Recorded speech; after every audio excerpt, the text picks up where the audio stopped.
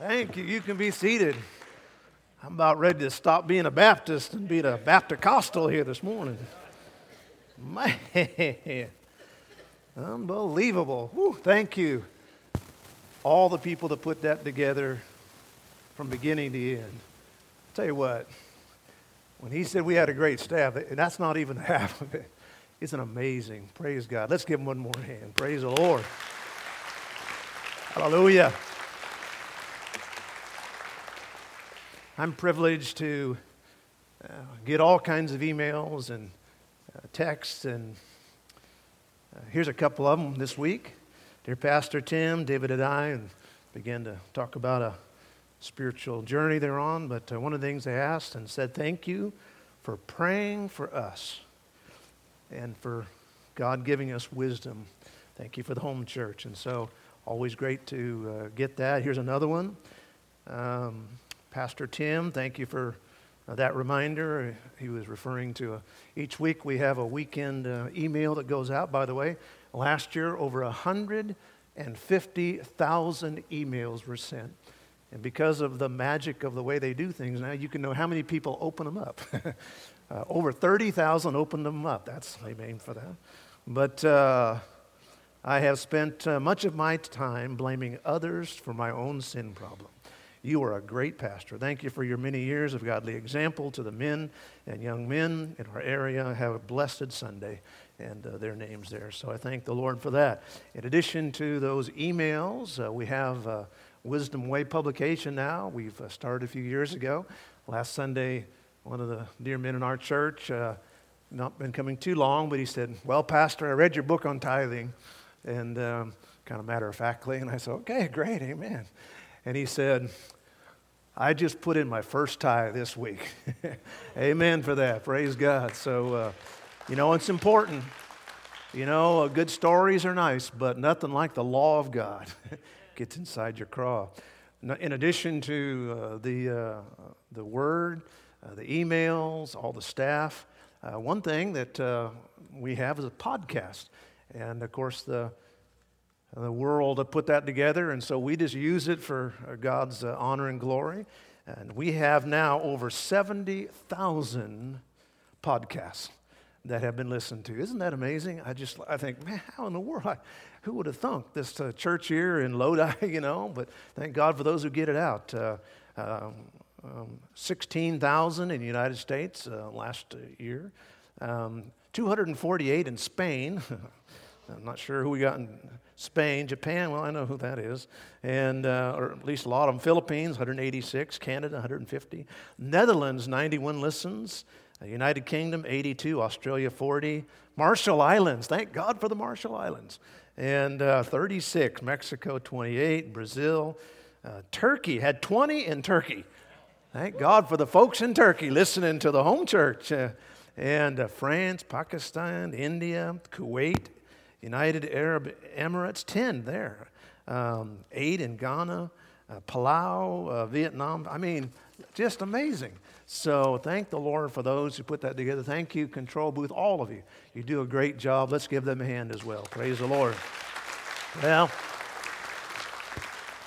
we have a limited time here.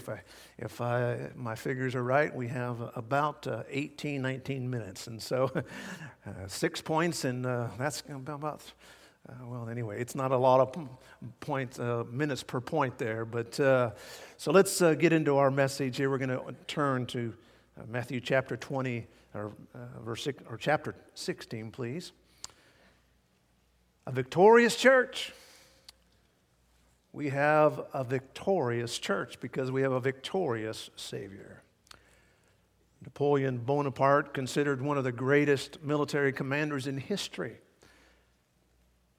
200 years ago, and yet today, amazingly, his wars and his campaigns are still studied at military schools worldwide.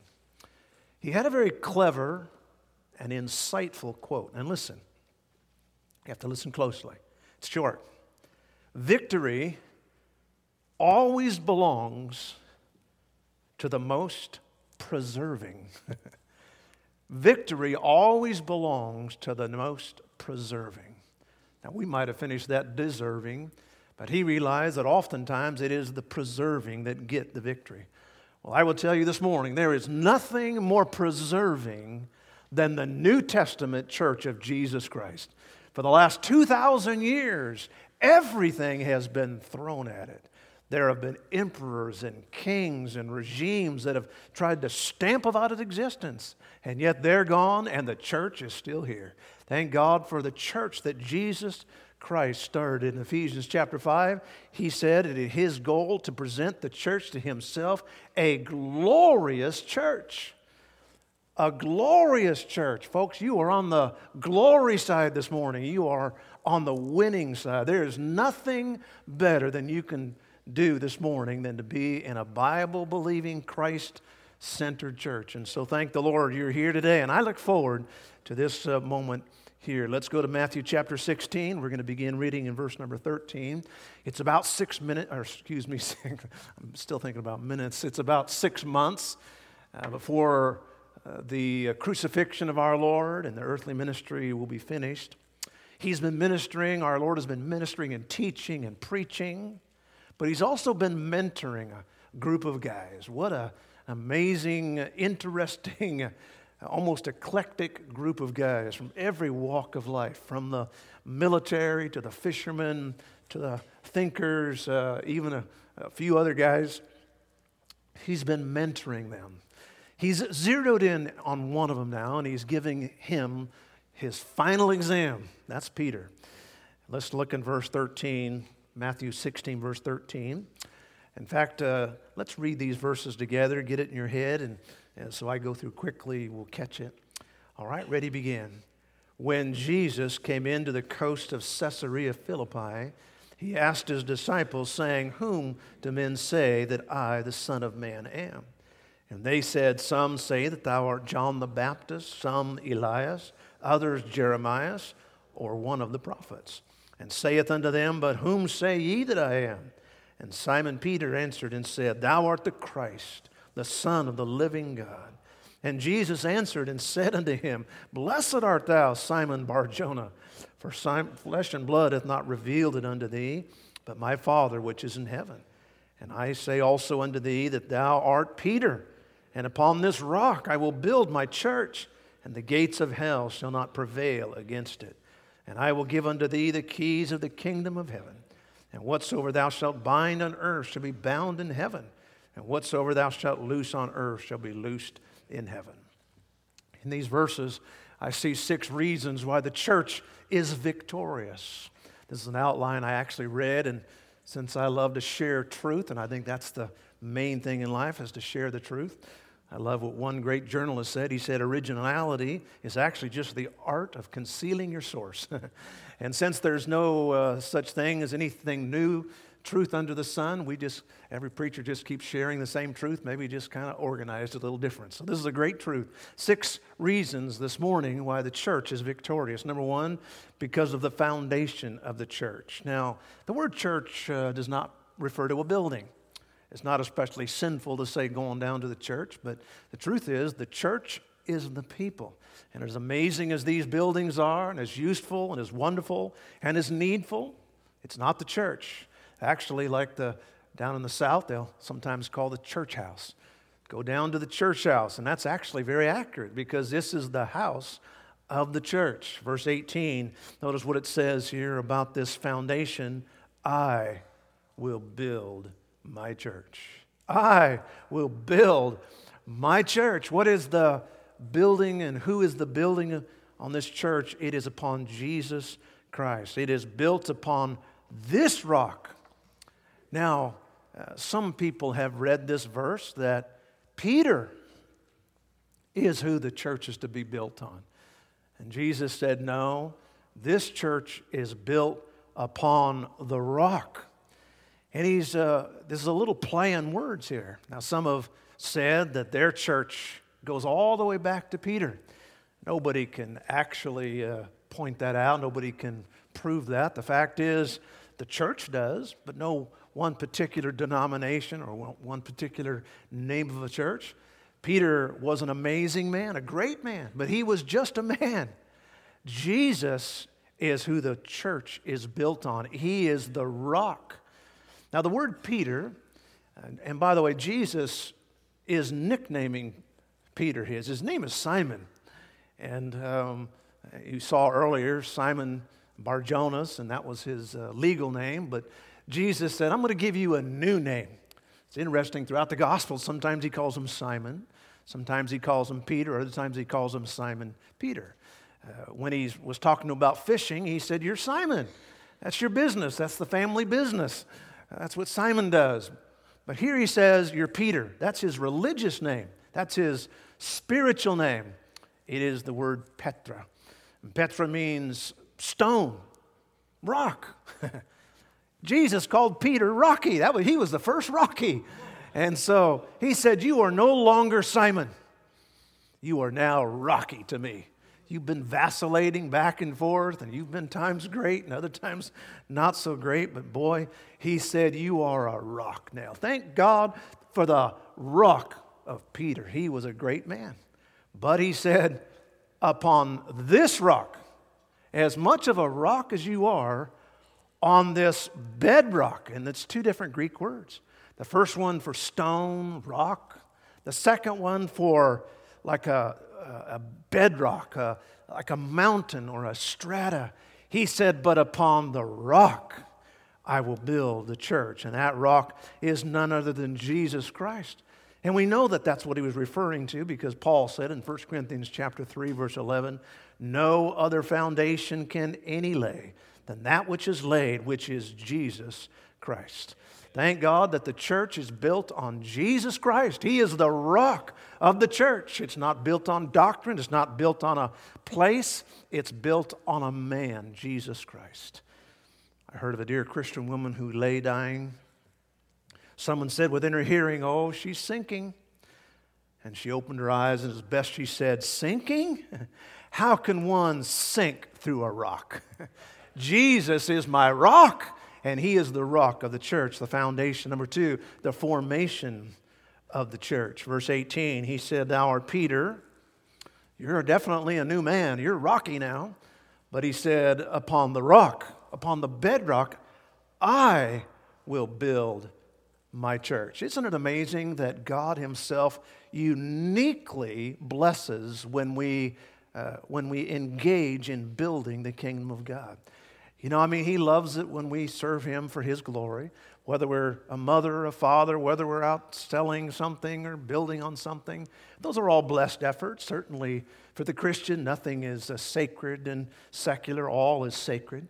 But in fact, God has a unique hunger and desire to build his church.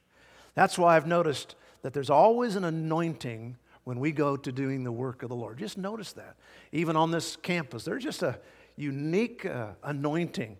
And I've had so many people say, you know, I drive by, I see your church. There are hundreds. I would not be exaggerating to say thousands of people who've told me that your church is my church. They've never been here, but they drive by and they just like it. And they say, if I ever go to church, that's where I'm going. How many people all the time? All the time. And they say, oh, I know that church, because there's an anointing.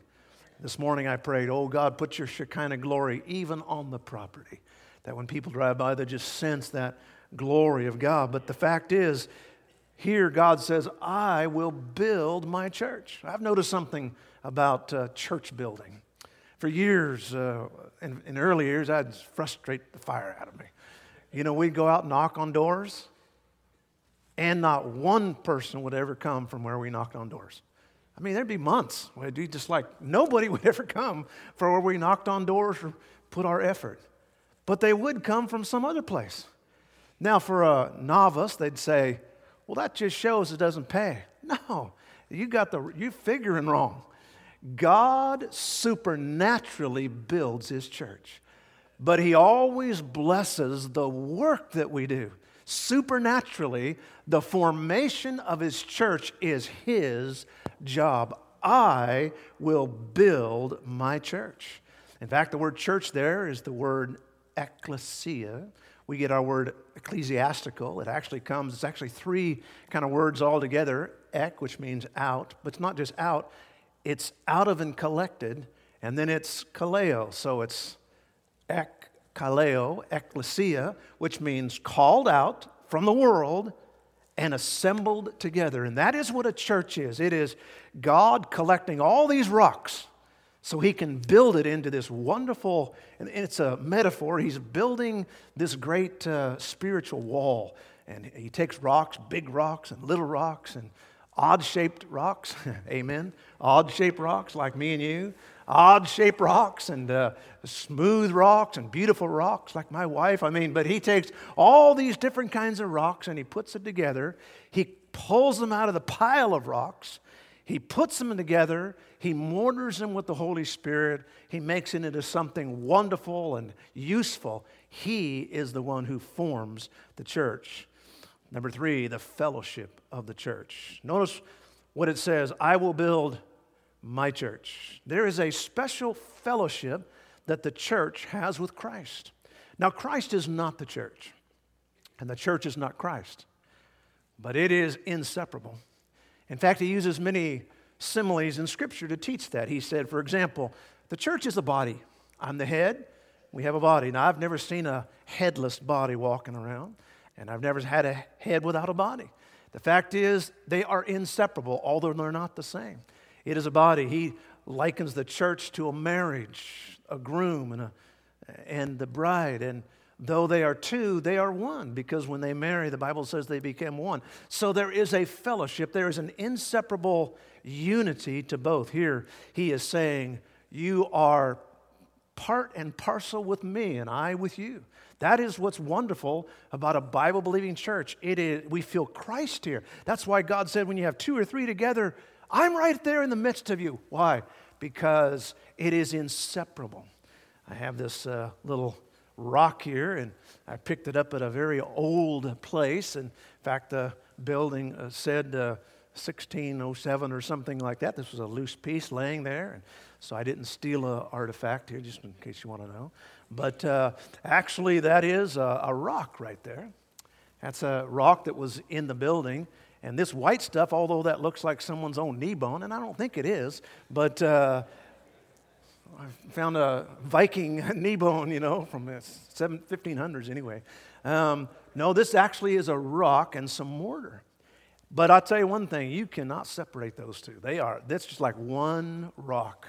And that's what happens. God said, you are rocks, and I'm putting you together with this mortar. I watch how people talk about church. Sometimes they say, your church. Boy, I sure like your church. Or, I see your church. And I always feel privileged that people say that. But I love it when someone says, our church.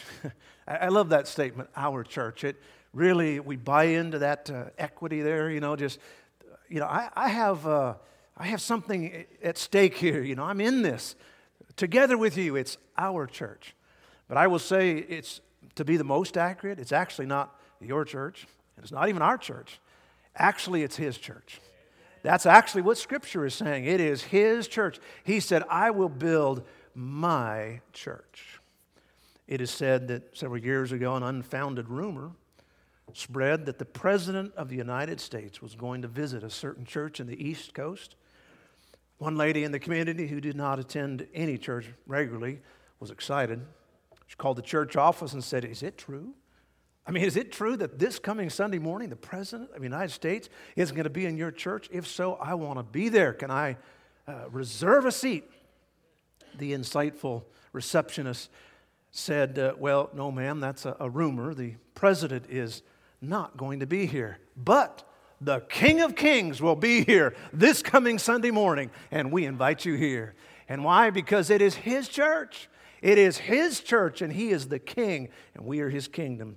Notice number 4, the faith of the church. Verse 13, and when Jesus came into the coast of Caesarea Philippi, He asked His disciples, saying, whom do men say that I am? And by the way, how crazy is life? After almost 2,000 years, people are still saying the same question. Who is Jesus? And people think He was a prophet, or He was a teacher, or He was a nice man, or others think He was whatever. But here it says, whom do men say that I am? Now we're going to get to the very core of what a church is all about. Verse 14, some say that thou art John the Baptist. You preach because Jesus preached like John the Baptist. He was a direct Bible preacher. Boy, I'm telling you what, he didn't pull any punches. President Calvin Coolidge had a nickname. Those of you who know history know that his nickname was called Silent Cal. He went to church one Sunday and afterwards was asked by a friend, what did the minister speak on? He said he preached on sin.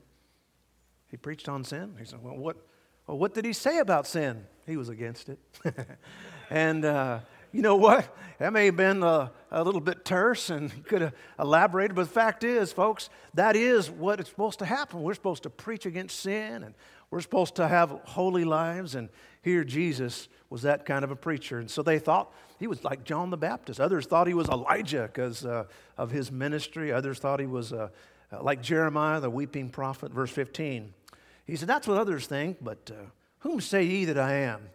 And Simon Peter answered and said, and you talk about the greatest doctrinal explanation of who Jesus is. Here he is. Thou art the Christ, which means the Messiah, the anointed one, the Son of the living God. And by the way, that is the one confession that's required to be part of a church. You have to confess that Jesus Christ is Lord and Savior. That's why here at the home church, we don't have an unredeemed membership. At least you can't join it saying that you're unredeemed. Now, we may have people that are lost as members of our church, and sadly that happens. But the fact is, to be part of the local New Testament church, you have to make this, you have to say exactly this. I believe that Jesus Christ is the Messiah. He is the Son of the living God. That makes a church Christ-centered, not Joseph Smith-centered, not Mohammed-centered, not Tim Pollock-centered, not you-centered or anybody else-centered, but Jesus Christ. That's not even people-centered. A pastor recently in the newspaper said, we are people-centered. We're a people-centered church, my friend. Something's wrong there. We need to be a Jesus-centered church. Verse 17, Jesus answered and said to him, blessed art thou, Simon Bar-Jonah, flesh and blood hath not revealed this to you. What he was saying was that the fact is, you got it. You got the spiritual truth here. And that is what we say. It's not a head knowledge. It's not just a concept of, I'd like to be part of that group over there. No, we require an experience with someone that's not flesh and blood. In other words, you have to be saved. You can't say, well, my parents were part of the church. I'm part of the church. No, you have to get saved. And you have to say, I want to be part of this church. I plan to, I am a saved person and I love Jesus Christ. And that's exactly what Christ is saying here. The formation of the church and the faith of the church is Jesus Christ. Number 5, the future of the church. And this, folks, it's good already, but it's going to get gooder. Look at this, verse 18. He said, and this is my church, and the gates of hell shall not prevail against it. Folks, this was a very unique thing to say at this moment. His ministry at this moment was really suffering. I mean, this was a difficult season. And he said, we are a victorious people. I'm like, what? Looking around, it doesn't seem too victorious. I mean, things were getting pretty dicey out there. He said, no, because the gates of hell shall not prevail against the church. Now, I have heard in times past preachers use this verse and this thought to prove divine perpetuity for the local church. And while I believe in the perpetuity of the local church, meaning it is a perpetually Holy Spirit augmented organism by God. I mean, it's not going to go away, even though that is a truth. I don't think that's what this verse is saying. And the reason I don't is because it's not the gates of the church. It's the gates of hell. Because the thought here is, some think, that the church is going to withstand. Its gates are closed and the enemy's attacking. And no matter how hard the enemy attacks, the church will keep on going. But that's what that verse says. That verse says the gates of hell will not prevail. That means that the church, that means that Jesus is attacking the gates of hell. Now, let me give you what this really means. Now, it's even better than that. The word hell there is the Greek word Hades, used about 3 or 4 times in the New Testament, not the typical word. The typical word is Gehenna, which is what we think of when we think of hell, which is the afterlife, a place of burning and so forth. Hades, however, means death. Jesus is kicking open the gates of death. That means people are bound by this fear of death. And that's what it says in Hebrews chapter 2 and verse 15, that all peoples are afraid of dying. Everybody. Why is everybody so worried about the coronavirus? They're not worried about the virus, they're worried about dying. Everybody's afraid of dying. I mean, that's our one chief fear. We have a lot of phobias, but I'll tell you one thing, nothing like the phobia of just death. We don't want to die. But for the Christian, nobody wants to die. I'm not looking to be on the next load, I'll tell you that for sure. But the fact is, you know what? It doesn't scare us. Why? Because Jesus conquered death. He conquered it. He kicked the doors wide open and said, "Come on, boys, we're out of here. Death can't hold any of us." That's what he did. He just grabbed them and said, "We're out of this place." And he just took them with him. When did he do that? He did that at the resurrection. At the resurrection, he broke the back of death. And for Christians, we die no more. That's what he's saying here. That's what Jesus did. That's why we're part of a victorious church. And then finally, this morning, the function of the church, the foundation of the church, the formation of the church, the fellowship of the church, the faith of the church, the future of the church, and finally, the function.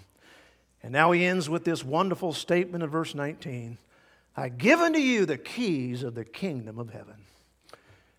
Now you talk about crazy, hokey-pokey, doctrinal, weird stuff out there.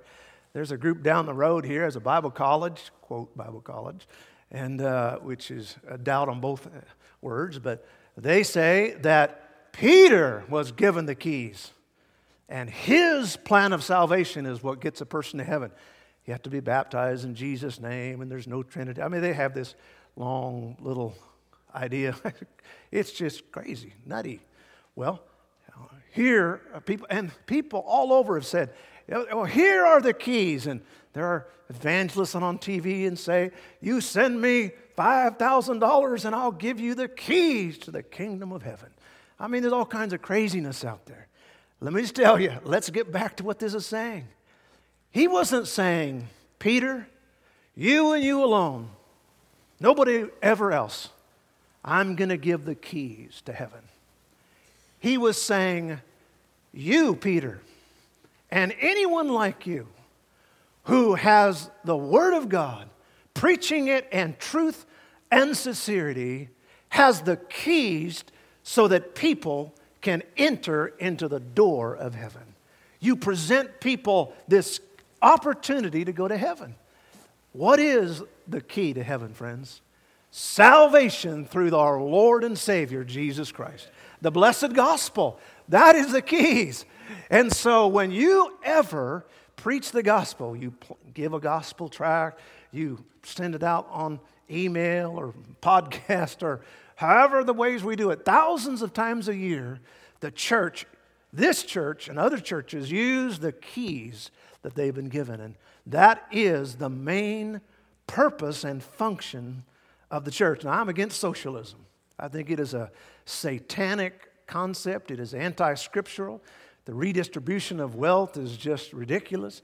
And I'll tell you, we got a fight on our hands here in 2020. But I will tell you, fighting socialism is not the main job of the church. I am against substance abuse. I'm against the abuse of recreational use of alcohol and marijuana and whatever else. But I will tell you, and I will whack it every time I can. But that's not our job. Our job is not to make sure that nobody ever takes another drink. My job is to preach the gospel. Our job is to live the gospel. And when I say the gospel, I'm not talking about just getting them saved. I'm talking about from from sinner to saint, the salvation and sanctification. That is the gospel plan, because that's what Jesus said in Matthew 28. He said, I want you to teach all nations, and I want you to bring them from this way to this place to this place. That is our job, a victorious church. A survey recently in American churches.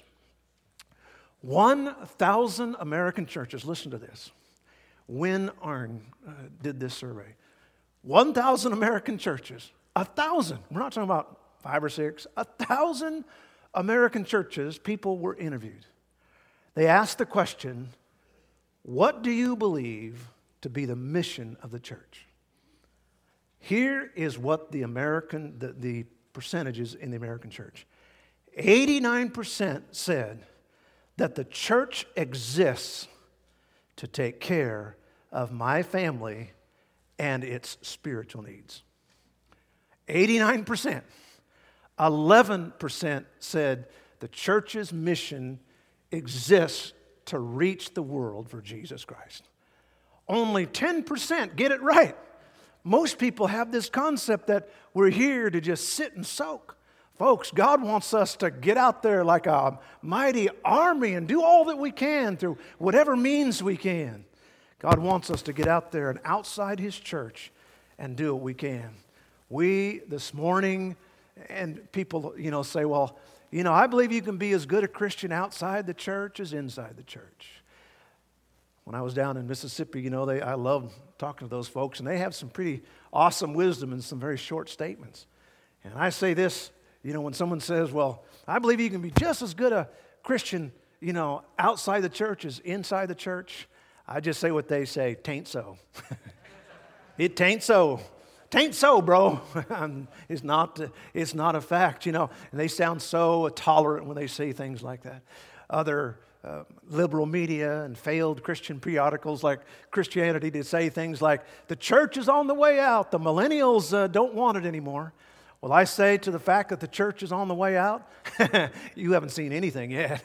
The church is on the way out, amen. I mean, the future of the church and God's church, God is going to take it home one of these days. But until then, we want to do what we can to win this world to Jesus Christ. Would you bow your heads with me, please? Our heads are bowed and our eyes are closed.